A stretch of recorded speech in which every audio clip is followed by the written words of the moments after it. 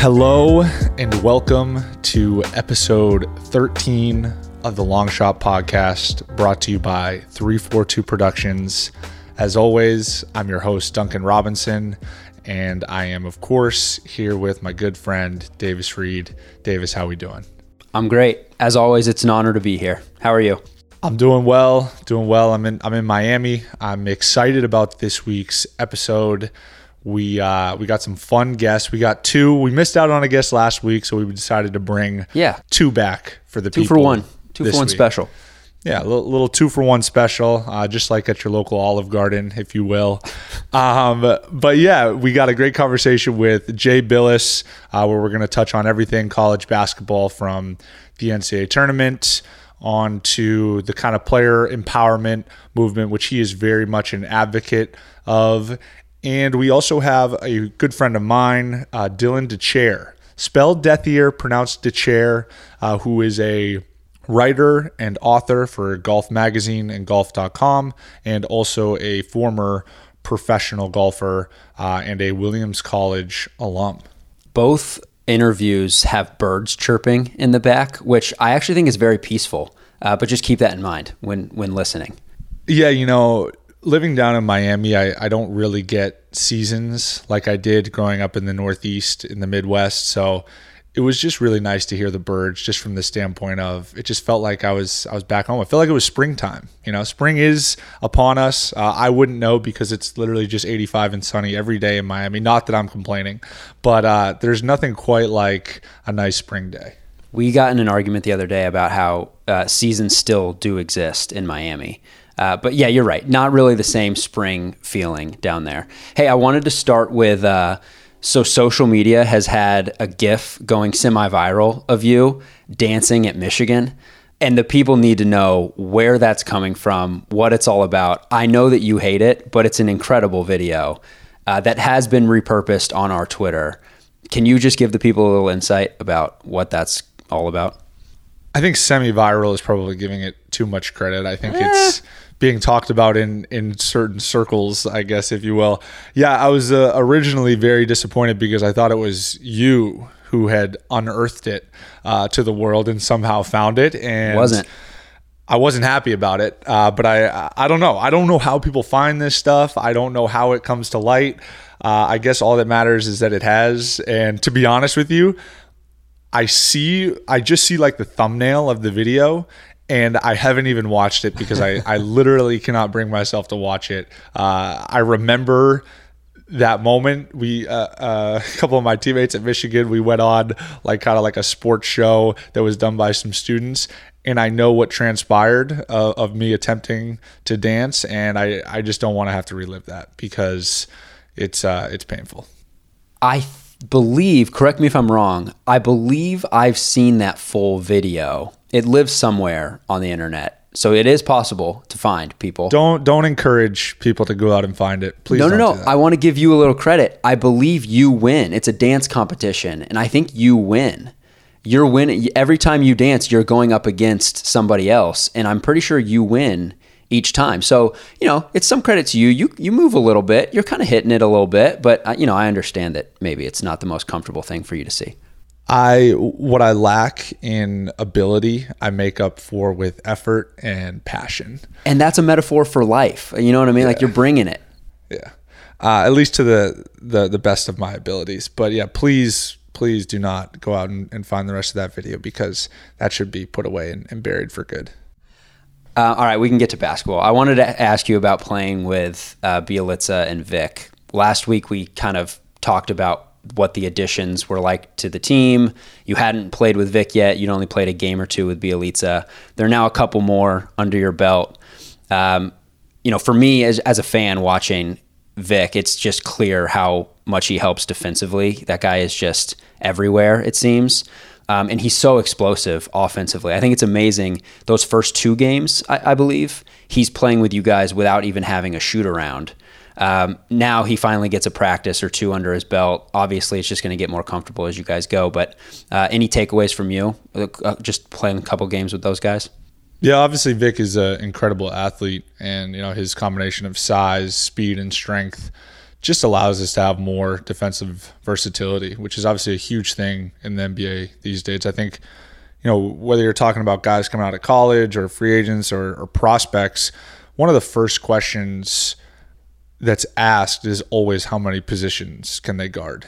And it just allows you defensively to do different things. And, Vic's versatility, his ability to guard smaller guards and then turn around and guard wings, and then if needed, switch on to bigger players as well, has definitely, I think, unlocked just our potential defensively. And Belly, just his versatility offensively, his feel, the way he plays with the ball in his hands and without the ball, I think is definitely going to continue to help us. So I think we touched on it last week kind of more in depth, but they're two really good additions that I think are just going to help us moving forward. Does Victor sing in the locker room? I haven't heard him sing yet, Man. But I'm waiting patiently. I really enjoyed his performance on The Masked Singer. Admittedly, I didn't see it live, but I've looked up some YouTube stuff, and obviously the guy can go. Yeah, it's everywhere. It's like you dancing. It's like, you know what I mean? Like if you look for it, it's all over YouTube. Yeah, you really need to stop pushing this. We're going to keep this front of show relatively brief because we have two guests. So we actually want to get to an exciting little giveaway that we have going. I know we talked about the Top Shot. That's still in the works. We're kind of, working through the nuts and bolts, if you will. But we have a fun one. We talked about it being spring. Yes. What else comes with spring, Davis? Let's see. We've got, I believe prom season is around the corner. So prom season is upon us, and we have teamed up with Hugo Boss, and we want to give away some suits. Custom suits, you're going to get made to measure, fitted, the whole thing. Doesn't have to be a prom thing. Maybe you're, with people taking the vaccine now, which is exciting. Maybe you're heading back into the office and you need a suit. Or just stepping out and you want to look great. Maybe just stepping out. So we're giving away some suits. It's really simple. You just got to follow us on IG and Twitter and shoot us a message. Let us know why you need a suit. Obviously, we can't give everybody a suit, but we do want to help some people out. We're going to do everything we can. So hit us up. Hugo Boss, of course, is going to help us out as well. And yeah, you're going to get a nice Hugo Boss suit potentially. Obviously, we're going to pick a limited amount of winners, of course. But tell us just why. Give us maybe a compelling reason, and I think that'll ultimately help your chances. Yep. We've also got wedding season coming up, which is like 2 years of weddings packed into one summer. Another glaring reason that you might need a suit. We do have wedding season coming up, and you are partaking. We are partaking. I'm not Correct. getting married, but I'll be there. So yeah, that's fun. We'll just transition right here into our Reddit question of the day. What do you got? Yeah, we've got. I'm kind of excited for this one. It's a little bit different than what we've done before. Usually we kind of write out the Reddit question, so you know what I'm going to ask. This one I have not done that because I want to get your gut reaction to some of these questions. So this post comes from LA Young He, and they asked to name the first player that comes to mind when you hear the following. So there are a couple different things I'm going to give you. I want your gut impulse, first player that comes to mind. This can be across any era, any player, all time. Okay. You with me? Yes. There are 8. There are 8 words I'm going to give you. You give me the first player that comes to mind. Got it. All right? I'm starting with athletic. Russell Westbrook. Okay, I'm going to need you to be a little quicker on the next ones. All right? All right. Quick. Crafty. Allen Iverson. Hustle. TJ McConnell. Defense. Tony Allen. Playmaker. Chris Paul. Flamethrower. Steph Curry. That's so disappointing. It should have been me. But okay, 2 more. Clutch. Kobe. GOAT. Michael. Boom. Done. Those are pretty good answers. I want to say it had more of a contemporary flavor. It did. I didn't go back into the history of the game, but that's mostly because I was supposed to do the first one that came to mind. Which is fair. And those all felt right. That was fun. Maybe we should run that back sometime. No, I like that. So we got for our long shot feature, we have 11-year-old Jamaican native Dominic Darby, who won the X Prize Connect Code Games competition after creating his own video game. 11 years old, created his own video game. It was his first video game he had ever made. It took him months to create, and he was one of 3,000 people who entered the competition across 80 countries. Now get this, Dave. He taught himself how to code through YouTube and reading books. Wild. I try to teach myself things through YouTube, like how to cook a meal or, something a little simpler than coding a video game. But yeah, it's pretty impressive. It's absolutely impressive. 11 years old, just, rolls up the bootstraps and just fires up YouTube and some books, and all of a sudden, I don't know if you roll up bootstraps, but I get the point. Rolls up his sleeves, I should say. And yeah, wins an X Prize competition. So X Prize is a California-based nonprofit that sponsors these types of public competitions. And Dominic's winning game was called How to Fall, and allows players to move through different levels while trying to avoid obstacles. So if you get a chance, check out How to Fall. The creator, our guy, Dominic Darby, long shot feature of the week, just 11 years old. Yeah, good stuff from Dominic. All right, like you said, we've got two good combos this week. Great combos, I would even say. Dunk, if you had to use a word to describe each, what would you go with? I would say for Jay, I would say thorough. It was impressive how well spoken he is on these topics and how well versed he is. He clearly has these conversations and arguments well thought out and has just done his research. So I would say thorough for Jay. As for Dylan, I'm going to kind of tie into the theme of the episode. I'm just going to go spring. Seasonal springtime. Talking to Dylan, we're talking Masters. Immediately I associate Masters with spring.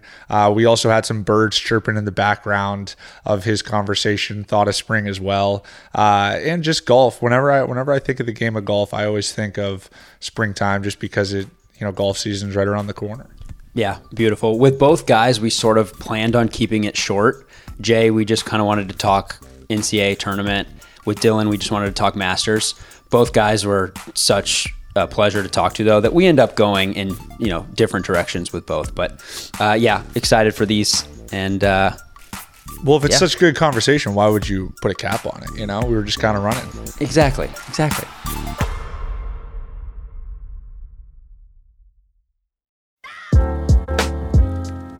Welcome back into the Long Shot Podcast, joined by Duke basketball legend, 5-time Emmy nominee for Outstanding Sports Personality, New York Times best-selling author. I read that book, by the way. Actually, in 8th grade, I took my first charge about a week later, so I thought you'd enjoy that. But perhaps most importantly, he was named one of the top 100 most essential follows on Twitter. So please give him a follow if you haven't. That's by Sports Illustrated. Welcome in, Jay Bilas. Jay, thanks for joining us. Duncan, thanks for having me. And by the way, I'm a 6-time Emmy loser now. I've lost Emmys in multiple years, so I've gotten really good at clapping for other people. Hey, you were nominated, man. You gotta at least get nominated. Then we could take care of the winning from there. I want to dive right into the tournament. Obviously, just finished up on Monday night. I'm curious of your perspective. Obviously, you're super plugged into the college basketball landscape. For maybe the casual fan, they hear of Gonzaga all year long, the undefeated record, the chance to be the first team since IU to do it all the way through. Were you surprised at the outcome of Monday and Baylor just kind of running away with it in a lopsided victory? Yeah, I was surprised that Baylor kicked their ass. I was not surprised Baylor won because those were the two best teams all year long. It kind of gave me the same feeling as going back to 2006 with football. Kind of USC versus Texas, when USC was considered the best team, they get beat, and then people question, well, were they really that good? That as if you're not allowed to lose in sports. And then also this year's Super Bowl.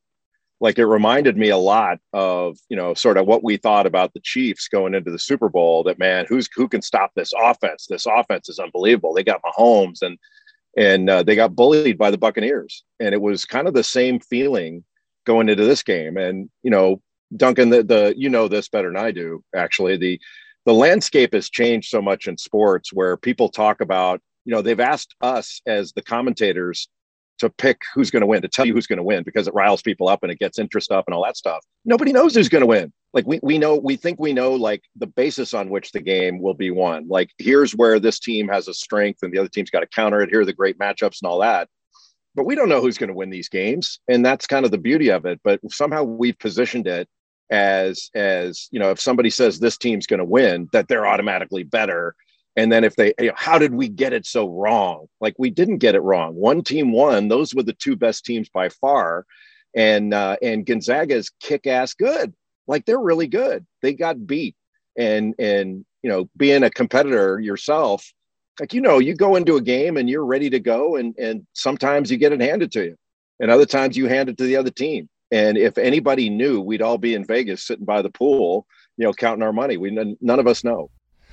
Yeah, I find it funny because Tuesday morning you wake up and you see all these headlines of, what does Gonzaga need to do to get to the next step?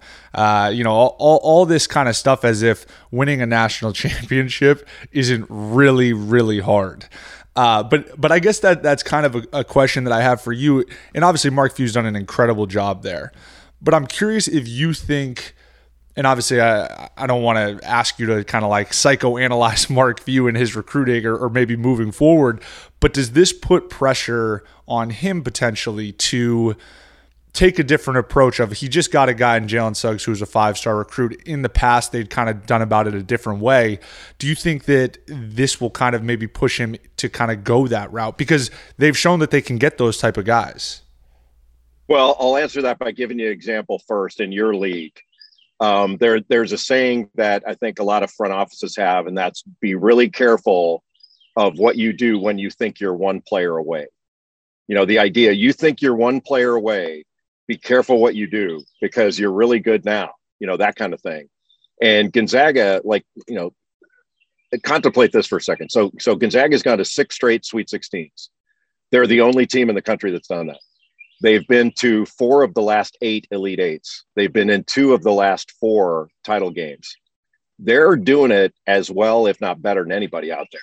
The only thing on their resume that they don't have, and it's the only thing you can point to say, aha, they're not all that, is they haven't won it yet. But, Coach K, before he won his first one, went to 4 Final Fours. And I think it was 3 title games, something like that. Or maybe it's 2 title games before he won his first one. And I think Roy Williams, you can point to a lot of that stuff where guys had been there before, their programs had been there before, and they hadn't done it.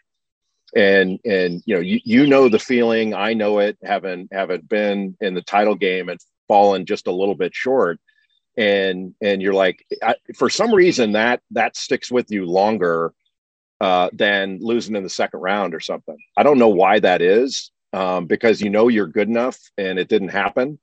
And so when, if Gonzaga was just kind of going to Sweet 16s and Elite Eights and all that stuff, we'd be going, man, what a great program. That's terrific. But when you start talking about them with Carolina and Duke and all that, which we're doing now, and we should, because they're that good, I don't think they have to change anything. I don't think they have to get a different kind of player. They may need to get a little bit stronger physically in certain spots. But there are a lot of teams that need to do that. I mean, they just went up against an extraordinary team, the likes of which we don't see that. Like, you don't see Davion Mitchells very often. That dude's going to be in your league doing the same thing next year. And we're going to be talking about why wasn't he drafted higher? Like, I think he'd be top 10, but he's a disruptive force. And those other guys are legit. And so, the worst we can say about Gonzaga, if you really want it, the worst shot I think we can put at them is like, they were the second best team in the country. But how awful is that?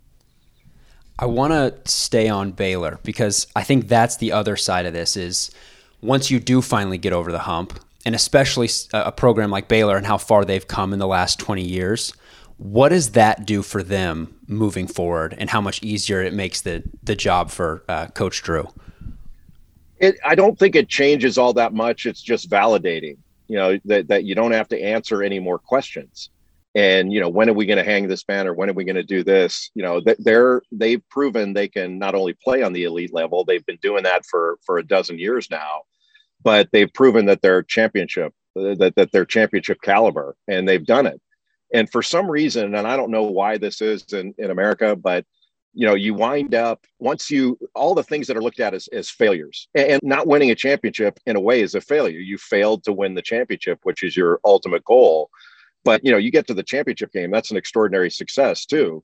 But somehow a championship sort of spotlights and illuminates all the other things that were looked upon as failures. And then they're considered tremendous successes. So now Baylor's Elite Eights and all that stuff, this is their first Final Four under Scott Drew, and obviously first championship. That makes everything else shine in a different way. It's not sort of that wasn't the limit before. And so now now the question is, can you do it again? Like, those are better questions to have to answer than can you do it at all? It's the, can you win the big one is to have to answer that question sucks. As a player, a coach, whatever, it's not a fun question to have to answer. And then when for the players, like, the coaches get to do it every year. Like, they get to keep trying every year, and the fans, I mean, this may be the wrong time to tell you this story, but after my team lost in the NCAA championship game, we were 37-2 and had won more games than any team had ever won in the history of the game. We lose by a bucket in the title game, and the next morning, my roommate and I are going down the elevator in the hotel to go get on the bus, get on the plane, go back to Durham. And a couple of Duke fans were in there, and one of them's kind of shaking his head and says, "Man, that was a tough one. You'll never know how hard it was to lose that game last night." And we're looking at the guy going, "I think we got a pretty good idea how tough it was." I bet you it hurts us more than it hurts you. Like, you get to be a fan forever, and that was our last chance at that. But that's the way people think for some reason. I don't know why that is. I want to change gears a little bit and talk to you about kind of this player empowerment movement. You've been a huge advocate for players for a long time now. And specifically this year, there was, I felt, a lot of traction in players really finding their voice around the tournament. You saw the Not NCAA Property, hashtag that was thrown around, T-shirts that were being worn. I think we've seen in some of the adjustments that NCAA has made recently that they have kind of been feeling some pressure to at least, I don't know if you want to call it appease or acknowledge the shortcomings that is the NCAA in so many respects. I'm curious of your take on if you feel the NCAA is this an all-time high pressure moment for them? Are they feeling this moment, particularly with players really finding their voice? Because I think it's one thing for, with all due respect, analysts and people who have played the game to put pressure on them, and a whole different one when the actual players who are going out there are starting to find their voice. Is it at an all-time high, do you believe? Yes, because the players now realize the leverage that they have. Yeah. And, look, there could be a time when the only thing the players can do is to walk out. But I'm not a fan of that, having to do that, because I think there are a lot of variables that go with it. But there are all kinds of pressure points on the NCAA right now. One is what's going on legally. So, as you know, there's a case going on. The United States Supreme Court is deciding the Alston case. That'll be decided in the next month or two. And that's limited in what it's going to do. It's more about educational expenses, but it does sort of take bricks out of the foundation of the amateurism principle. And I think, if you're reading the tea leaves, I don't know what the Supreme Court's going to do, but it seems like they're going to side with the players on that. But we'll see. We'll see what happens. Then there's the legislative side that states around the country are passing NIL legislation. It started in California, Florida, and now I don't know how many states there are. It's going so fast. And what that tells me is that that's what competition looks like, that a couple states do it. Other states are going, well, we can't be left behind in recruiting, because the most important thing in winning is players. It's not coaches, it's players. And they know that. And so the market is reacting to the competitive landscape changing. And then you have the NCAA. Now, they could have settled all this themselves by passing reasonable rules, and they've chosen not to do it because they just don't want to. And the one thing that has not changed from the time I was a player to you is how the athlete is treated.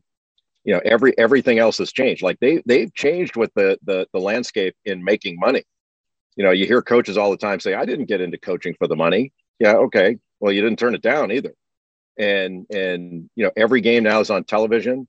They are monetizing everything as if it's the NBA or the NFL. And one thing that people miss is, the NCAA, the organization itself, is not a league. It is a collection of leagues. So the Southeastern Conference, the Big Ten, the ACC, those are all their own little NFLs and NBAs. Like the Southeastern Conference is its own NFL. It's its own NBA. And so those leagues compete against each other for media rights and for players. And that ultimately, that's what the Supreme Court's going to be deciding is market competitors conspiring. And actually a Supreme Court Justice Kavanaugh, used that word, conspiring to limit the wages of one class of worker, being the athlete. And one thing that I can't, I'm always trying to think of ways to, make the argument to the average Joe that's just a fan who thinks that players, look what they get. They get these great facilities. They get to fly on private planes. They get this. I'm going, well, the paid employees get it the same thing. And they said, well, the regular students don't get that. Well, the regular students don't get limited is what they don't get. Here's one thing an athlete gets that nobody else gets. They get limited. And more non-athletes are on scholarship than athletes. And they're not limited in what they can earn or accept. And that's really the issue is, I get why people talk about gratitude. They say that, well, these kids, they want to infantilize the players. These kids, well, they're adults. It's called men's basketball and women's basketball. They're adults. And then they say they need to be grateful because I didn't have that opportunity. They need to be as if money and gratitude are mutually exclusive. You can be grateful and get your fair market value too, because nobody's telling a non-athlete student on scholarship how grateful they need to be. It's only the athlete. And look at all the money we're making off these athletes, and look who's benefiting to the greatest extent. It's administrators and coaches. And that's great. I'm not saying they should be paid less. I'm saying that athletes should be allowed to compete in the marketplace under the same terms. And that is, sort of not being restricted. And if an individual school, like take Michigan, for example, because you went there. If Michigan decides, you know what, we're not going to pay our football coach $9 million a year. We're paying this amount, and we're not paying our basketball coach that as much as Duke or North Carolina. And we don't want our athletes doing these. Then do that. Then restrict them and see how it works out for you in the marketplace. That's what competition looks like. But everybody banding together saying none of us are allowed to do this. Like, could you imagine if the film industry banded together and say, all right, we're not going to pay. Like, look, we'll give child actors, we'll give them health care. We'll have tutors on site for them. Let's all agree we're not going to pay them more than this. Well, you think that the child actors, their parents are going to go? No, they're going to go, no. They'll be in court the next day. And it's the same thing with athletes. Now athletes are suing, they're winning, and the NCAA knows that. And Duncan, that's why you're seeing so many administrators quit now. Like a bunch of ADs are quitting. They're taking their retirement now because they're like, well, let somebody else figure this out. I've made my money, and I'm out. I don't want to do anything. I don't want to do this anymore. And that's revealing too.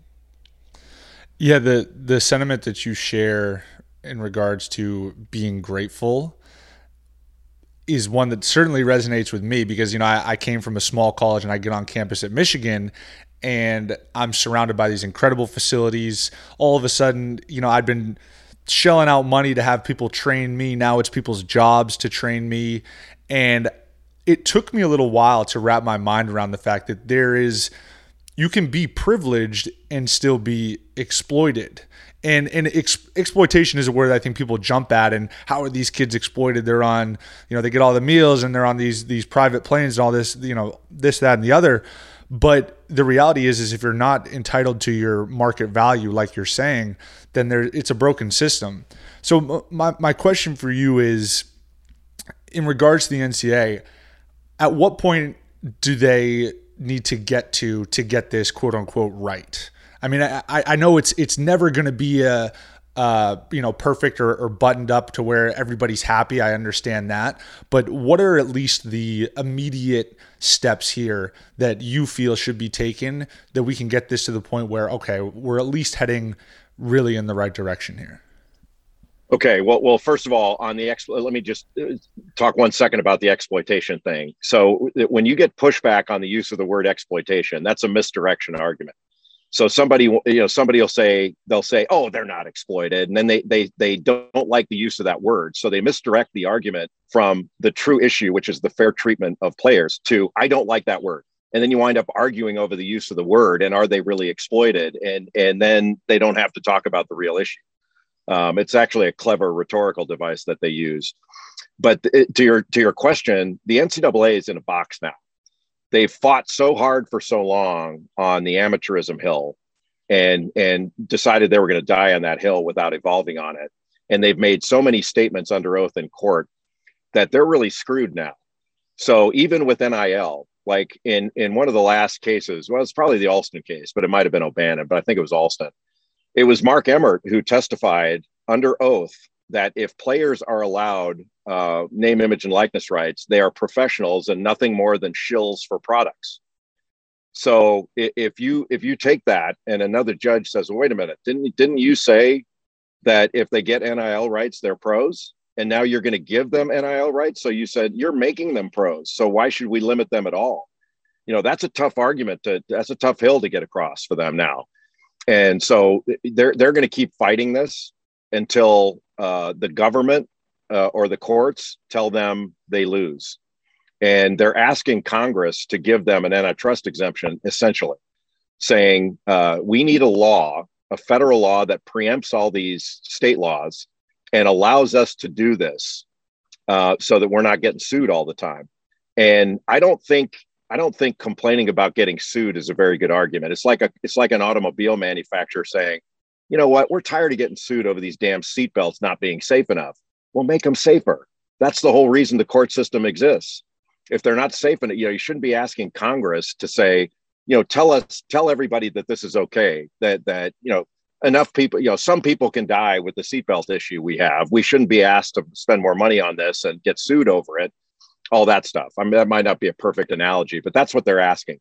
They're asking the government, let us violate federal antitrust law and give us a special exemption. And I don't think that's a winning argument. They are not convincing a lot of people on Capitol Hill, and they're certainly losing deference from the court system. The judges aren't looking at them the same way they have in the past. So the best thing they can do, in my view, is look, nobody complains about Division II or Division III because what Division II and Division III does is in line with its mission. They're not selling that product at a high level. So the fact that they don't pay, they don't allow this, they don't allow is not an issue. Division I has to change. It has to admit we are in the entertainment business and we can do both. We can have eligibility rules as far as how long you can play and all that stuff. You have to be an enrolled student, but everything else we gotta let go. Until they're willing to do that, we're going to keep going down this road, and the players are ultimately going to win. There's no way to keep doing it this way and have the system stay so restrictive on only one class of person. And there's nothing analogous to this. There's not like they can point to something else and, well, this is the way they do it in this industry or this industry. Every other industry, you get whatever you can bargain for. And so I see the NCAA ultimately evolving and losing in this. And the best way to do it is get everybody that wants to play big time sports under one umbrella and everybody that doesn't under another umbrella. Because I'm getting tired of people saying in the industry saying, boy, you give name, image, and likeness rights, we're going to be cutting sports because we can't pay for it. Like, how does Division II and Division III have sports? They don't generate any revenue. Oh, they pay for it. Like, how do you have an English department? You pay for it. It's really not that hard. And they've constructed this system, which is just an accounting system, by saying that, well, if football and basketball can't pay for it, we can't have it. And their expenses magically rise to the exact level of their revenues. Like, it's all crap. And any thinking person with objectivity knows it. It doesn't mean that sports aren't great. It doesn't mean that being educated isn't great. and having a scholarship in, great. It's a wonderful, valuable thing. But they give them to non-athletes. They give the same scholarships to non-athletes, and we don't call it pay, and we don't demand that they're grateful, and we don't demand that they forego other opportunities while they're in school. We only demand that of an athlete. And I think that's profoundly wrong. So if things do progress that way, if things get remedied, players are now allowed to be paid, they're allowed to use their name and likeness. Do you see a world where that increases the disparity between, the big time schools and some of the mid-major, low-major schools? Or is there a world where that evens the playing field a little bit? Well, it's both. I think it will even the playing field in the sense that more teams will be able to compete for better talent. So, give you an example using Michigan again. So if Michigan and Central Michigan, like there's not a player that Michigan recruits that Central Michigan can get right now, not one. If they're allowed to pay, Central Michigan can probably pay more for Michigan's fifth or sixth best player than Michigan would be willing to pay. So they can probably be competitive for that player that they would never otherwise get. So you've got that. But I don't think the competitive landscape will change as far as who wins and loses, because it's already skewed based upon what you can spend. So there are spending controls and wage controls on what you can provide to an athlete, but there are no controls in spending in any other area as far as like what you can pay for facilities, whether you can have private travel, what you can pay for coaches, all that stuff. So there's no level playing field now. And the truth is, we have 357 teams playing Division I basketball for one reason. They all want money. And the money comes from not only being successful on the court, but it comes from being in Division I. They can look at their donors and say, hey, we are playing with the big boys, and we need your help. And people are more willing to contribute to something they think is a big time thing. Like, I promise you, there are more donors for Division I programs than there are for Division II and Division III. I mean, and a lot of that, they have a lot of people who contribute that don't give a damn about sports, but they have a lot of people that contribute that only give a damn about sports. And if they're not in Division I, they cut out the ones who only give a damn about sports. And so they're running a lot of different businesses. They're running their education programs and their outreach, and they got a hospital and all this other stuff, but they also have an entertainment industry, and that is the sports side. And there are wonderful lessons that athletes learn. I'm not discounting any of that. I'm very grateful for all the stuff I learned, but I was also an entertainer, and they pushed that out and sold it as entertainment. And that's the only reason we played this year. And look, I think it was the right thing to do to play football and basketball this year. But think about this.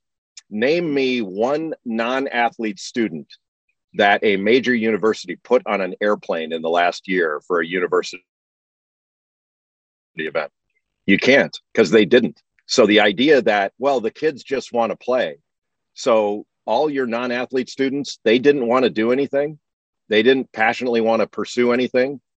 Like, you shut everything else down and only played sports because of the contracts you had and the money you had to generate and the product you had to deliver.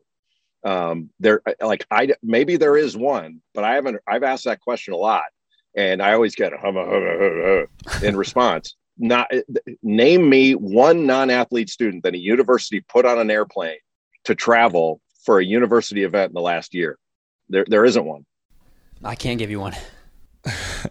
I feel like we could go on this all day, but it seems you have a tea time that you got to get to, which I don't blame you for. Man. Just practicing. Hey, man, I love it. But hey, thank you so much. Incredibly insightful. If there's one thing I've taken away from this, it's that you clearly really know your shit when it comes to this stuff. I mean, you've had, it seems, these conversations many a time. So I certainly took a lot away from it. But thank you. I really appreciate you taking the time to join us a little bit and shine some light on the tournament, but also just everything that's going on, with the NCAA and this player empowerment stuff. No, my pleasure. Good luck to you guys. Thanks for having me. It's my honor. All right, go flush a 7-iron for me. I appreciate it. I don't know if I can.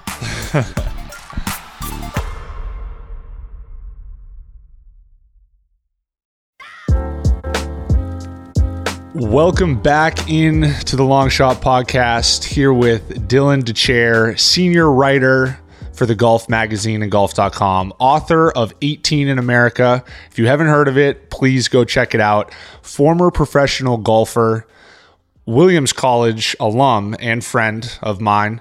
And he just has a pulse on everything golf related. I think has the potential to be our future golf correspondent, depending on how this goes. But Dylan, welcome to the Long Shot Podcast. Appreciate you being here. Thanks for having me. Hopefully my bosses aren't listening. You're gonna think I'm getting poached by the Long Shot Pod over here already. So yeah, man, it's good. This has been like a long time coming. We first partnered up on like an intramural soccer team probably like 7 years ago or something. So it's coming full circle here. No, absolutely. I remember that vividly, actually. But before we get to some Masters coverage, I first want to talk about your story a little bit, or really have you talk about your story, just because you have a unique and interesting one. So can you just give the listeners a little bit of background on everything, basically, Dylan Dethier? You know, I want the playing experience, how you ended up with Golf Magazine and golf.com and everything in between. All right, yeah, so I guess to give the quick version, starting with what got me here. So I grew up in a small town, Williamstown, Massachusetts, where you and I both went to school, me for longer than you, Duncan. But once I decided that I was going to go to college in my hometown, I figured that I really needed to get out and see the world a little bit before I just spent 4 more years in the same town of 7,000 people.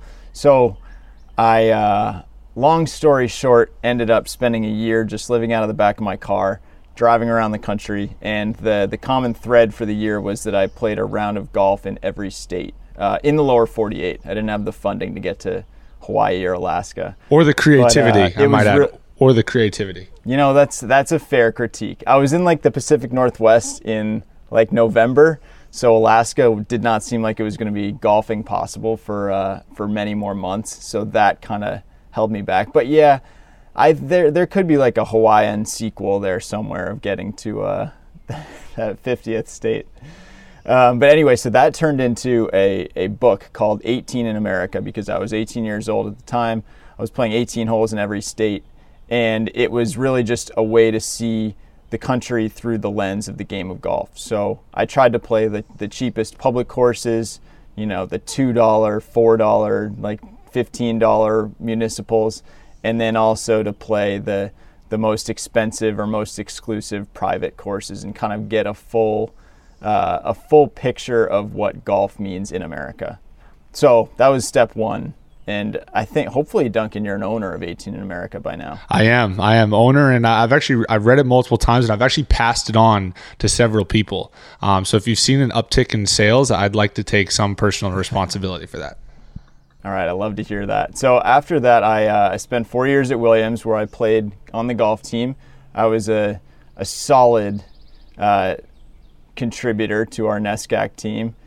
I was not like an All-American or anything like that, so I was not like destined for greatness or stardom. But me and a buddy, Cody Selmarock, who was in my year, and actually played some JV basketball. So there's a little more crossover. We decided after playing pretty well in a couple summer tournaments, like, all right, man, what if we weren't just playing Division III golf in New England, where you can really play golf for like 2 months out of the year, out of the school year at least. What if we just devoted all our efforts full time, maybe like you did, in the bubble, Duncan, devoted our efforts full time to playing golf, getting better at it? Could we actually get to that next level? So we turned pro out of college. We moved to Florida. I spent just over 2 years chasing the dream, and got a lot better, but also got to the point where I realized that I was not to the point that I needed to be to really like live the dream, so to speak. So I did a bunch of writing about it. Long story short, I wrote a retirement article for Golf Magazine, and that was my entry point into this world of writing about golf and covering golf. And here I am in Augusta, Georgia this week. So things are going well. I'm living a blessed life this week especially. No, your retirement piece is one of my favorites, actually. If you get the opportunity, as the listeners out there, please check it out. You have some just interesting stories behind the grind of what it really takes to pursue professional golf. I'm actually curious here. You said you finish up at Williams and you make the decision to turn pro. So is that just as simple as, like, could I just decide to turn pro tomorrow? I mean, I'm giving you way more credit than that because you're a really good golfer. But like, what is that? Like, shine a little light on, and obviously you do in your article of kind of the steps that it takes, but there's a lot that goes into just being a professional golfer. I think in your little recap, you undersell what that really encapsulates. Jeez. Just talk a little bit more about that. So, yeah, I mean, the actual process of turning pro, that scene in The Office where Michael Scott, wants to declare bankruptcy, so he just goes and, screams, bankruptcy in the middle of the office? It's pretty much like that. You basically just show up to a tournament and you say that you're entering as a professional, and then suddenly you can't really be an amateur anymore, for a little while at least, especially if you make money. And they've gone back and forth on what it exactly means to be an amateur versus a pro, and that's a whole nother story that I got embroiled in at Williams actually at the same time. But you can just become a pro and enter a mini tour event, and there are a bunch of these that at the bottom level of the game, it's essentially just pay to play. So I turned pro at the Providence Open in Rhode Island, which is, the winner got maybe $10K if you win a 2-round tournament, and if you finish 10th, then maybe you get $600.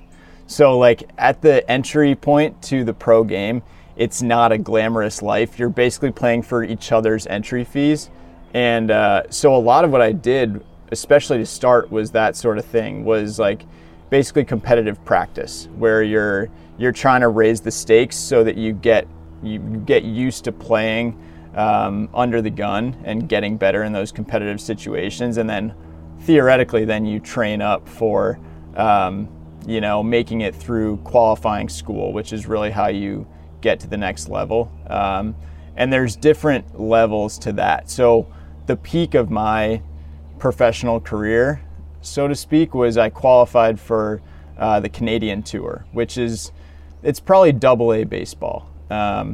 It's not like the G League. That's the next level up. That's now it's called the Korn Ferry Tour. It was called the Web.com Tour.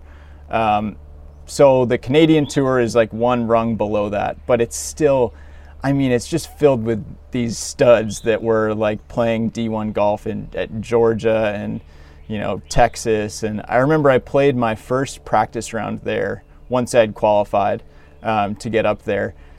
I played with this guy named Tony Hakula, and he was, this little guy from Finland, and it was what's your story? How'd you end up here? He had just won a national championship playing for the University of Texas, where he played number 2 and Jordan Spieth played number 1. So I was around the greatest golfers I'd ever seen, and this guy was couldn't believe that he wasn't on the PGA Tour. So that was it was a real adjustment from the NESCAC. I'm curious, you talk about the Canadian Tour quite a bit, and you just alluded to it earlier, of it's this weird mix of elite talent, but also these basically suboptimal living conditions. It's almost as if the talent doesn't line up with the situation and the circumstance. And that's something that I've experienced in my career, particularly with the G League, in that I'm a strong believer in that the G League is, talent-wise, the second best league in the world. Now, people are getting paid $30,000 a year, below minimum wage, essentially, taking multiple flights, staying in,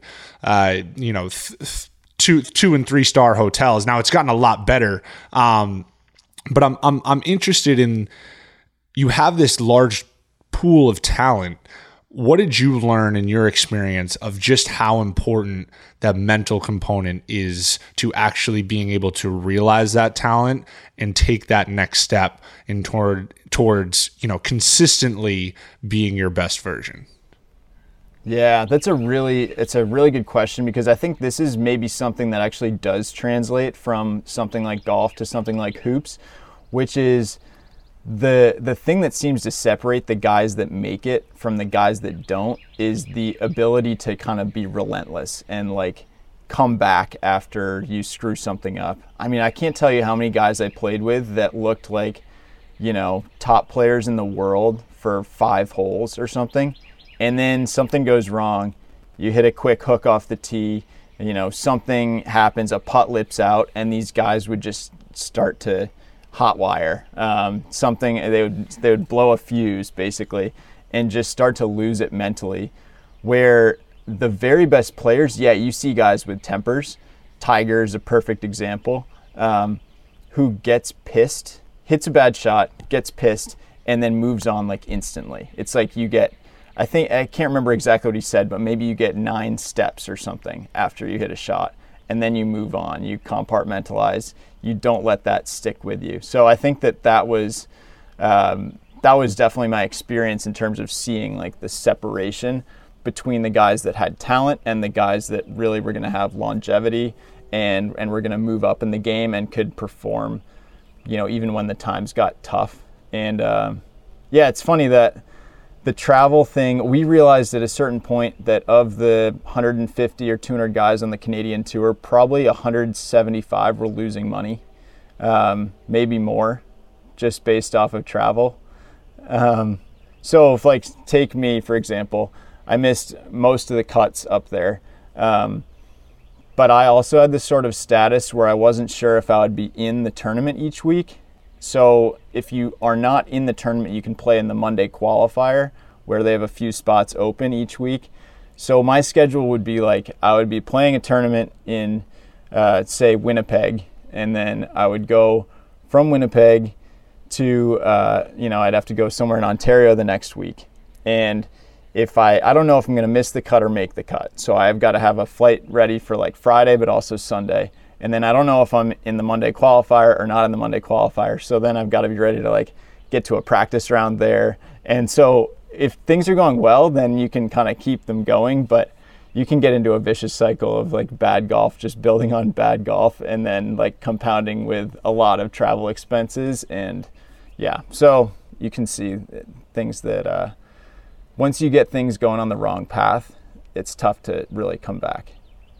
That aspect of golf is so interesting to me because it doesn't exist in many other sports. And you talk about this in your retirement piece, the battle against time that professionals are against. Because, and you talk about this in your piece, but someone like Duncan, if he's not elite by this age, it's pretty certain that he's not going to play professional basketball. But in golf, it's like you're always chasing that peak. It's like, well, I could peak in 5 years. I could peak in 10 years. So how did you come to terms with retirement when you're in your 20s? I assume you feel like you're as good at golf as you've been. How do you decide to pack it up and walk away?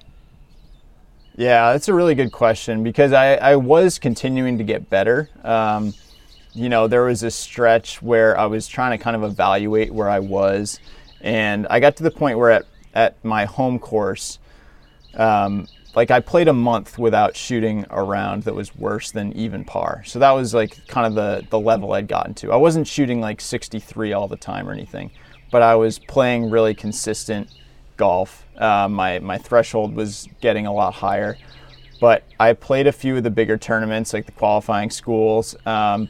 This stuff is so expensive that eventually I just ran out of money. So that was a part of it.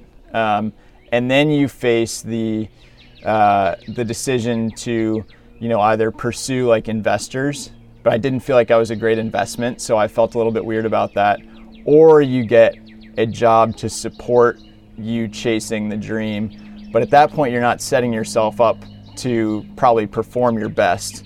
So it just reached a point where it seemed like the calculus was against me. And as good as I felt like I was getting, it didn't seem like I was going to be close to being top 10 in the world at any one part of the game. And that's pretty much what you need to do. If you're not hitting it, 330 with some of these guys. And I was, medium length or a little above average length probably for the mini tour stuff that I was playing. But certainly not out there with like Bryson or Dustin Johnson or something. So if you're not going to do that, then you better be one of the better people in the entire world at hitting your irons, at putting, at getting up and down around the greens. And it felt like I was far enough away from that the calculus sort of pointed me in the direction of trying something else. I wanted to ask you, Dylan, I wanted to go back to your time at Williams and specifically that year with Dunk. I think there's a belief that Duncan playing Division III basketball, it was just this glaring misrecruitment, this guy who goes to this school and is clearly an NBA player and stands out. You were going to Williams basketball games his freshman year. Did you see it that way? Like when you watched him play, was it like, oh my God, this guy's not supposed to be here? Or was it just, this guy's pretty good at basketball, but he's still, this scrawny 6'6", 6'7" kid. Looks like a lot of other Division III basketball players. I'm really glad you asked this because I feel like there's a couple different things that need to get cleared up. Like, first of all, growing up as a kid in Williamstown, like, Williams basketball is legit. Like, I watched Williams beat Division I teams when I was a kid.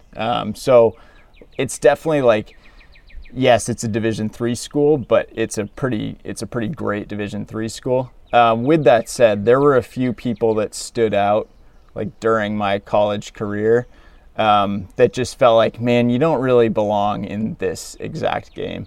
Duncan was very much in that category. I mean, Williams had, we'd always joke that everyone on the team was like 6'4" and could just, shoot like 45% from three.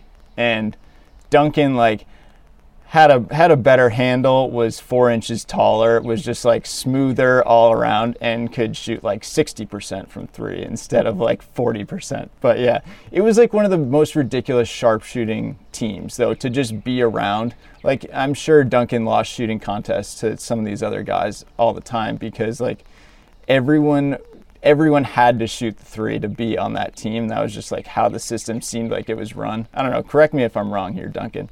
But it was a really good team that he was on. But yes, he still was far and away the best player on the court at all times.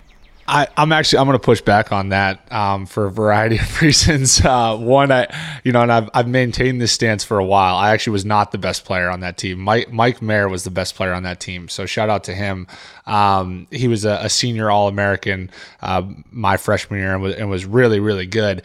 You make a completely valid point that Williams College basketball is a really high level of basketball, and I've gone to great lengths to defend Division III sports because I think you have, yes. Yeah, I think anybody that competes in college, that's a high level in and of itself, and I can't stand it when it's the D1 or bust, or, if you're not getting a scholarship, then you're not legit or anything like that. If you are good enough to get recruited by any college, but let alone, a place like Williams or, a place of that kind of caliber, then you play your sport at a very high level.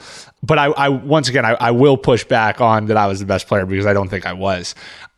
We could transition away as much as I love reminiscing on the Williams times. I knew Williams talk would get him quickly off the subject. I want to unpack a quote from one of your articles in that you say, in golf, everyone is kind of trash right up until the moment when they're not. It's a sport where progress is confusing.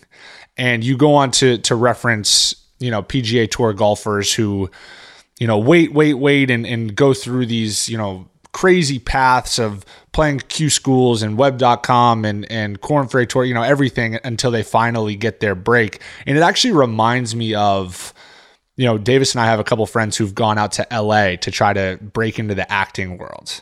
And it's like, as an actor, it just takes that one moment to break through and start to build that confidence. And something that I've experienced in my career is so much of success is dependent on the ability to develop a resolve, to be able to withstand adversity and failure. And that if you can, just like you said earlier, keep showing up, then that alone is probably your biggest strength and separator. What is it that you have seen from, maybe it's guys that you played against on the PGA Tour of Canada or just in Q School events coming up? What have you seen as, we talked a little bit about the mental component, but what have you seen as a big time separator between the ones that are able to break through and the ones that aren't? And maybe these are guys that you've covered that are now doing their thing, weekend to weekend on the PGA Tour. You mentioned the ability to just keep coming back over and over, and I think that's it. But I think it's also guys that fall in love with the process of becoming great, and guys that aren't just, willing to put in a couple hours, but are actually actively interested in that. That's the thing that fuels them. So it's not just a matter of putting in X hours at the golf course per day, but it's like every shot you hit on the range is hit with a purpose. Every time you do something at the course during practice, there's an intentionality to it. And there's also a sense that you're all in and you're cool with being all in. It's a little bit of this, burn the boats mentality. There's no backup plan. It's a reason that a lot of the guys that, play on some of those lower levels come from pretty privileged backgrounds, I would say. But the ones that make it through aren't necessarily, golf like on a certain level is always restricted to like people that have means to some extent. That's a whole other topic. We're hoping that gets a lot better. But the people that get through to the next level are a lot of the time not the people that had a putting green in their backyard growing up. It's people that really fall in love with that grind, that come back to the grind, that don't blow a gasket when something goes wrong, but instead just work pretty analytically and passionately at getting better and sticking with it. And it's, I'm actually interested if you feel that trash line applies to basketball at all, Duncan, because I feel like it would be less true, but maybe, given like the arc of your career, like you probably had some moments where you felt like, oh man, like what is my upside here? What's my future? And then suddenly here you are. Yeah, I think part of the reason why that line jumped out to me is because I do think there's truth to it in a variety of fields. I think that maybe the difference is that it's more common in maybe football or basketball that you see. And once again, I don't think in general success is linear or progress is linear, but I think it's more common in those sports that you see that, and that, the number one player in the high school class ends up being, a college All-American, and then ends up being a lottery pick. That trajectory and that arc is incredibly common. I think there's always anomalies to that. And I think that I kind of fall into that camp of somebody who took this kind of roundabout, crazy kind of story. But absolutely, I think back to, even when I was finishing up at Michigan and what the next step of my career looked like. And the vast majority of my opportunities was overseas, in that I was pretty much under the impression that I was going to be, starting my career in Latvia or Bosnia or, someplace, Lithuania, something like that. And then I ended up, somewhere in between Sioux Falls, South Dakota and South Beach. But I mean, I'll take it. So I definitely think that there's some truth and there's some comparison there. But the thing that's so interesting to me about golf is you highlighted is that there are so many stories like that of guys that kind of bounce around and take their time, and then they get that moment, play well at the right time, and then break through. You bring up, and since you brought it up, I want to take it there. You bring up how golf has historically been a somewhat class-restricted game. And there are so many people, and you and I have had these conversations, that are lobbying and hoping for an increase in access. A question that I have for you is how do you actually, and not maybe you personally, but as an ambassador of the game, or maybe USGA, how did they go about remedying this? I know that there have been concerted efforts, but what can they do additionally to continue to afford opportunities for everybody to get involved? Because I think that that's when the game will be at its best, is when there's just a wealth of opportunities for a variety of people and a variety of backgrounds. Yeah. I think the key, and there's been a ton of initiatives, the First Tee is massive. There's all these programs that do work with, organizations all over to try to get more people involved. But I think it's just so hard without a true grassroots approach, and getting people in the community, because at the end of the day, right now, the people that are making those decisions are pretty far removed from the folks that they're trying to get involved in the game. And that's probably the biggest issue, is like golf as a world is still pretty separated from, like kids in the inner city, say. So I volunteered a little bit at this school in Harlem when I lived in New York that they actually set up a golf program, got one started at a charter school there. And I remember going and riding with their coach to like pick these kids up at school. And then it hit me much more so like how much of a departure it was for these kids to be going to golf practice after school. And so I think it's one thing to have initiatives, but then you need the people on the ground doing the work, and supporting those people is going to have to be like the biggest key to the game. I mean, you say like, yeah, it shouldn't be my responsibility. On some level, it does fall to people like me, I think, to keep highlighting that. And I don't know, I do this little column every Monday. It's called Muni Mondays, just to highlight the stories from the world of just public golf, municipal golf, because the natural storylines in the sport are highlighting places like Augusta National, where I'm going to go right after we hang up here. And so just to shine a spotlight on some of the stuff that's happening where the greens fees cost, $10 instead of, oh, you can't even get in there unless you know a rich person.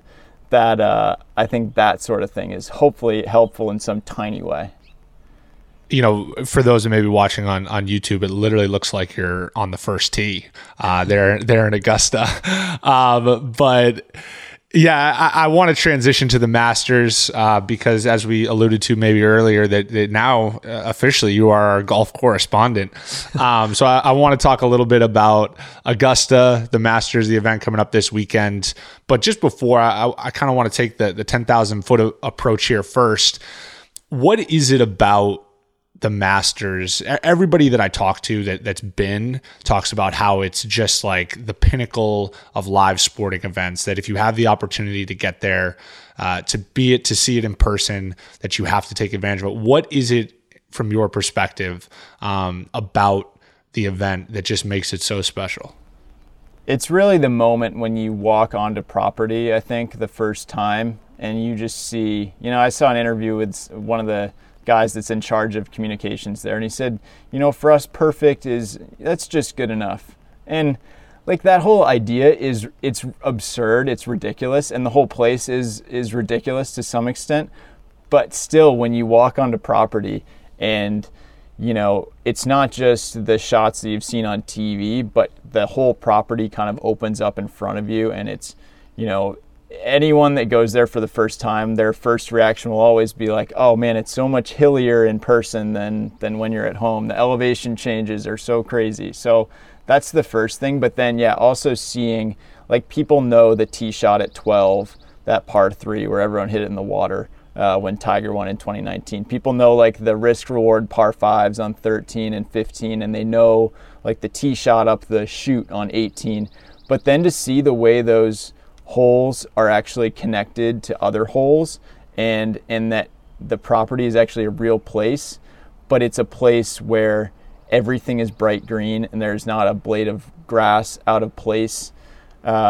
It's really surreal. And I guess, one thing we were just talking about, because we just went and got our COVID tests on property, and there's a guy walking around the edge of the property with a garbage bag and with sort of like what would look like a trash picker-upper, but this guy is not picking up trash, he's picking up sticks and pine cones because that just won't fly to be on the ground there. So that's like the level of detail that we're talking about. So you talk about the elevation, the hilliness of the course. Are there some other characteristics of Augusta that make it particularly challenging for golfers? I think the average golfer would have a really hard time with like the tight lies. There's not much rough, which, in general you'd think, yes, that makes it easier, but actually around the greens, it makes it much more uncomfortable. So if you miss your spot, not only does it miss the green, but it just starts rolling and it keeps rolling. And then you don't really have the extra fluff of the rough to like help you hit a chip back up towards the green. So I think, if you were playing as a guy that maybe shoots 90 somewhere else, you would actually have a fine time getting off the tee at Augusta. It's pretty open. Like, you wouldn't lose a ton of golf balls. It's just when you got around the greens, you would start to really suffer. And you would really appreciate just how precarious a lot of those short game shots are. It feels like you're talking about my game. It was not directed at you, Davis. Consistently in the 90s. But we're changing that all this summer, man. We're getting our games right this summer. 100%. All right, give us a little update, insight into the fields. Maybe a favorite to win. Who do you like? Why? Or just maybe in general, just some like fun storylines. If people are tuning in on Thursday, what to look out for. I mean, of course, the biggest story in some ways in golf is always Tiger Woods. So his absence is always lurking there. But in terms of guys that are actually on property, I think Bryson DeChambeau is playing the best golf of anyone in the world right now. He was kind of a letdown in the Fall Masters, but I don't think that should convince anyone that he's not going to play well this time. I would be pretty shocked if he's not at least in the picture come Sunday. Dustin Johnson has not been playing quite as well. He ran away with things in the fall. He should be in the mix, but I don't like him quite as much as Bryson. Everyone's really high on Jordan Spieth, who just won last week. I think there could be a little bit of a letdown, but again, hopefully he's someone that's in the picture. If you guys are looking to invest, I'm high on a guy, Xander Schauffele, who's in that second tier of guys. He's like sort of a perpetual sleeper, hasn't won a major championship yet, but the course is looking firm and fast this week. It's hopefully going to play a little bit more like U.S. Opens sometimes do. And so you look at guys that are really steady, really good irons players. So someone like Xander Schauffele could play well. And then if you're looking further down the list, my guy Will Zalatoris, who I ran into in a grocery store yesterday, is just a really good ball striker, really good irons player, and I think that's going to be at a premium this week, and he's more like 100-1, so he could be a good investment. Does Will Zalatoris get hyped up when he gets recognized in a local grocery store? Actually, so yeah, I say I ran into him. I didn't even say hi because I was checking out and we were just stocking up our like rental for the week, and so I was holding like 24 Bud Lights and then like a thing of red wine. So I just felt like such a degenerate that I was like, maybe just play this one cool and we'll say hi at the course tomorrow. Real quick, Dylan, I'm interested in your take on the difference of playing with limited fans. Does that make a real impact on pressure, moment? Is that a real thing in your opinion? It's a real thing on Saturdays and Sundays in the final groups because it's just so different. At the Masters in particular, but also at a bunch of these other, tournaments like the Waste Management, places that would typically have massive crowds. There's something very different about playing golf when you kind of abstractly know it's on television versus when people are right there. And I mean, one of the funnest parts of my job has been being there when, say, Tiger Woods is in contention, or Rory McIlroy is in contention to a lesser degree. But for the reputation golf has as being, slow and boring, there are a few things that are more tense and would make your heart race, like having to hit a pressure shot with that many people watching, kind of in silence, just waiting to erupt. So I think that it's hard to quantify. I think that's why we have a hard time talking about it because, some guys would actually probably perform better with all that scrutiny. Some guys would crumble, and there's no real way to know who's who, and it's hard to put like a value on it. But yes, it makes a difference for sure. It has to. I remember watching in 2019 Tiger's tee shot on 18 at the Masters and seeing the gallery lined up the shoot right there and just envisioning myself who I would have hurt, who I would have potentially killed if I was trying to get off the tee in that situation. Just absolutely no clue where the ball would have gone. Probably like a sharp hook or just sprayed it to the right and just, decapitated somebody. All right, let's move on here to our undrafted segment, kind of wrap it up. We appreciate you. We know you have a big week ahead, so we want to get you out of here. So basically, it's been a little while since we've done our undrafted segment, but basically the overlook, underappreciated aspects, right? So we're going to give you 3 different topics. I'm going to start it off. You referenced your 18 in America early, so you've been a United States traveler. I want to know your undrafted state in America, the uncoveted gem of the U.S. Lower 48, I should say. Okay. All right. So I'll just go with just from a golf perspective, since this has been a golf-themed podcast. I think that North Dakota is super slept on. In general, just very slept on in general. But from a golf perspective, I think, you would maybe think going in like, oh, are there even golf courses in North Dakota? But what I found there was some of the most spectacular scenery, landscape, holes that you're playing up like through the Badlands, and some pretty spectacular golf courses for cheap prices. I mean, when you compare them to like near a major metropolitan area, you're paying 15-20% of the greens fees that you would pay for some spectacular golf. So North Dakota is flying way under the radar. Love that answer. Yeah, I love it too. All right, I'll give you the next one. We've got this one could go a variety of ways. We've got an underappreciated aspect of golf. So through this conversation, we've heard some birds chirping in the back from you, Dylan. I don't know, maybe it's being out in nature. Maybe it's hearing birds chirp. Is there something when you think of the game that is underappreciated? All right, a sleeper piece of golf. I think what people sleep on is the exercise that you get from golf. I mean, there's rounds in your carts where you're definitely not so much, but if you walk 18 holes, that means you're walking probably 7 to 8 miles carrying something on your back. So like, you've earned your beer at the end, because like that's no joke. I mean, how often do you just walk around like town for 7 or 8 miles in a given day? That's going to be a big walking day. But in a round of golf, you do it, you just do it in 4 hours. So I think people sleep on the health benefits of playing golf. Love that. Advocate for the game in so many ways. My answer to that, for sure, I literally don't care what I score. If I flush an iron, I'll come back the next day.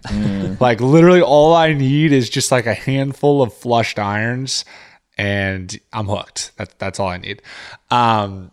All right, the last one we got, this is for maybe your recreational golfer, a golf skill that should be meticulously honed. So if you're just, kind of you're a recreational golfer, you're playing in the local community, whatever it is, if you want to elevate your game and if you can really improve on this one aspect of golf, what would it be? So I'll give you 2 quick ones, because one is kind of based on the other. Like, you got to be able to get off the tee and get the ball in play. And maybe Bryson is setting a bad example for the youth by just trying to fly the ball 400 yards. But if you're just trying to go out and have a good time and not ruin your day by looking for a golf ball in every hole, it doesn't matter if you're hitting it, 175 off the tee. If you can just put it in play, you're going to have such a better experience. And then the other one is just practice your putting a little bit. Like, nobody does it. And I play with a bunch of guys. Actually, I just moved to Seattle. I play with a bunch of 30 handicaps. These guys will grind on the driving range and then, maybe hit like 2 putts on their way to the first tee, and then 3 or 4 putt every single hole. Like, every hole. There is a 2 putt is just a rarity. So I think that go spend a little bit of time on your putting, because that's where you take half your shots anyway. I feel personally attacked. I felt like that was directed at me, but I'll take it for what it is. All right, Dylan, man, we really appreciate it. Once again, Dylan is boots on the ground in Augusta. He's got a big week coming up covering the Masters. But thank you for taking the time, man. You have an incredibly interesting story, and obviously we go back a little ways, so it's always nice to chop it up. So thank you. Guys, it's been a joy. Good to be with some NESCAC folks, and we'll keep you posted from Augusta this week. Thanks for having me. All right, love it. And if you have the opportunity, please check out Dylan's writing. He's an incredibly gifted writer, and just a joy to read. So be on the lookout for that.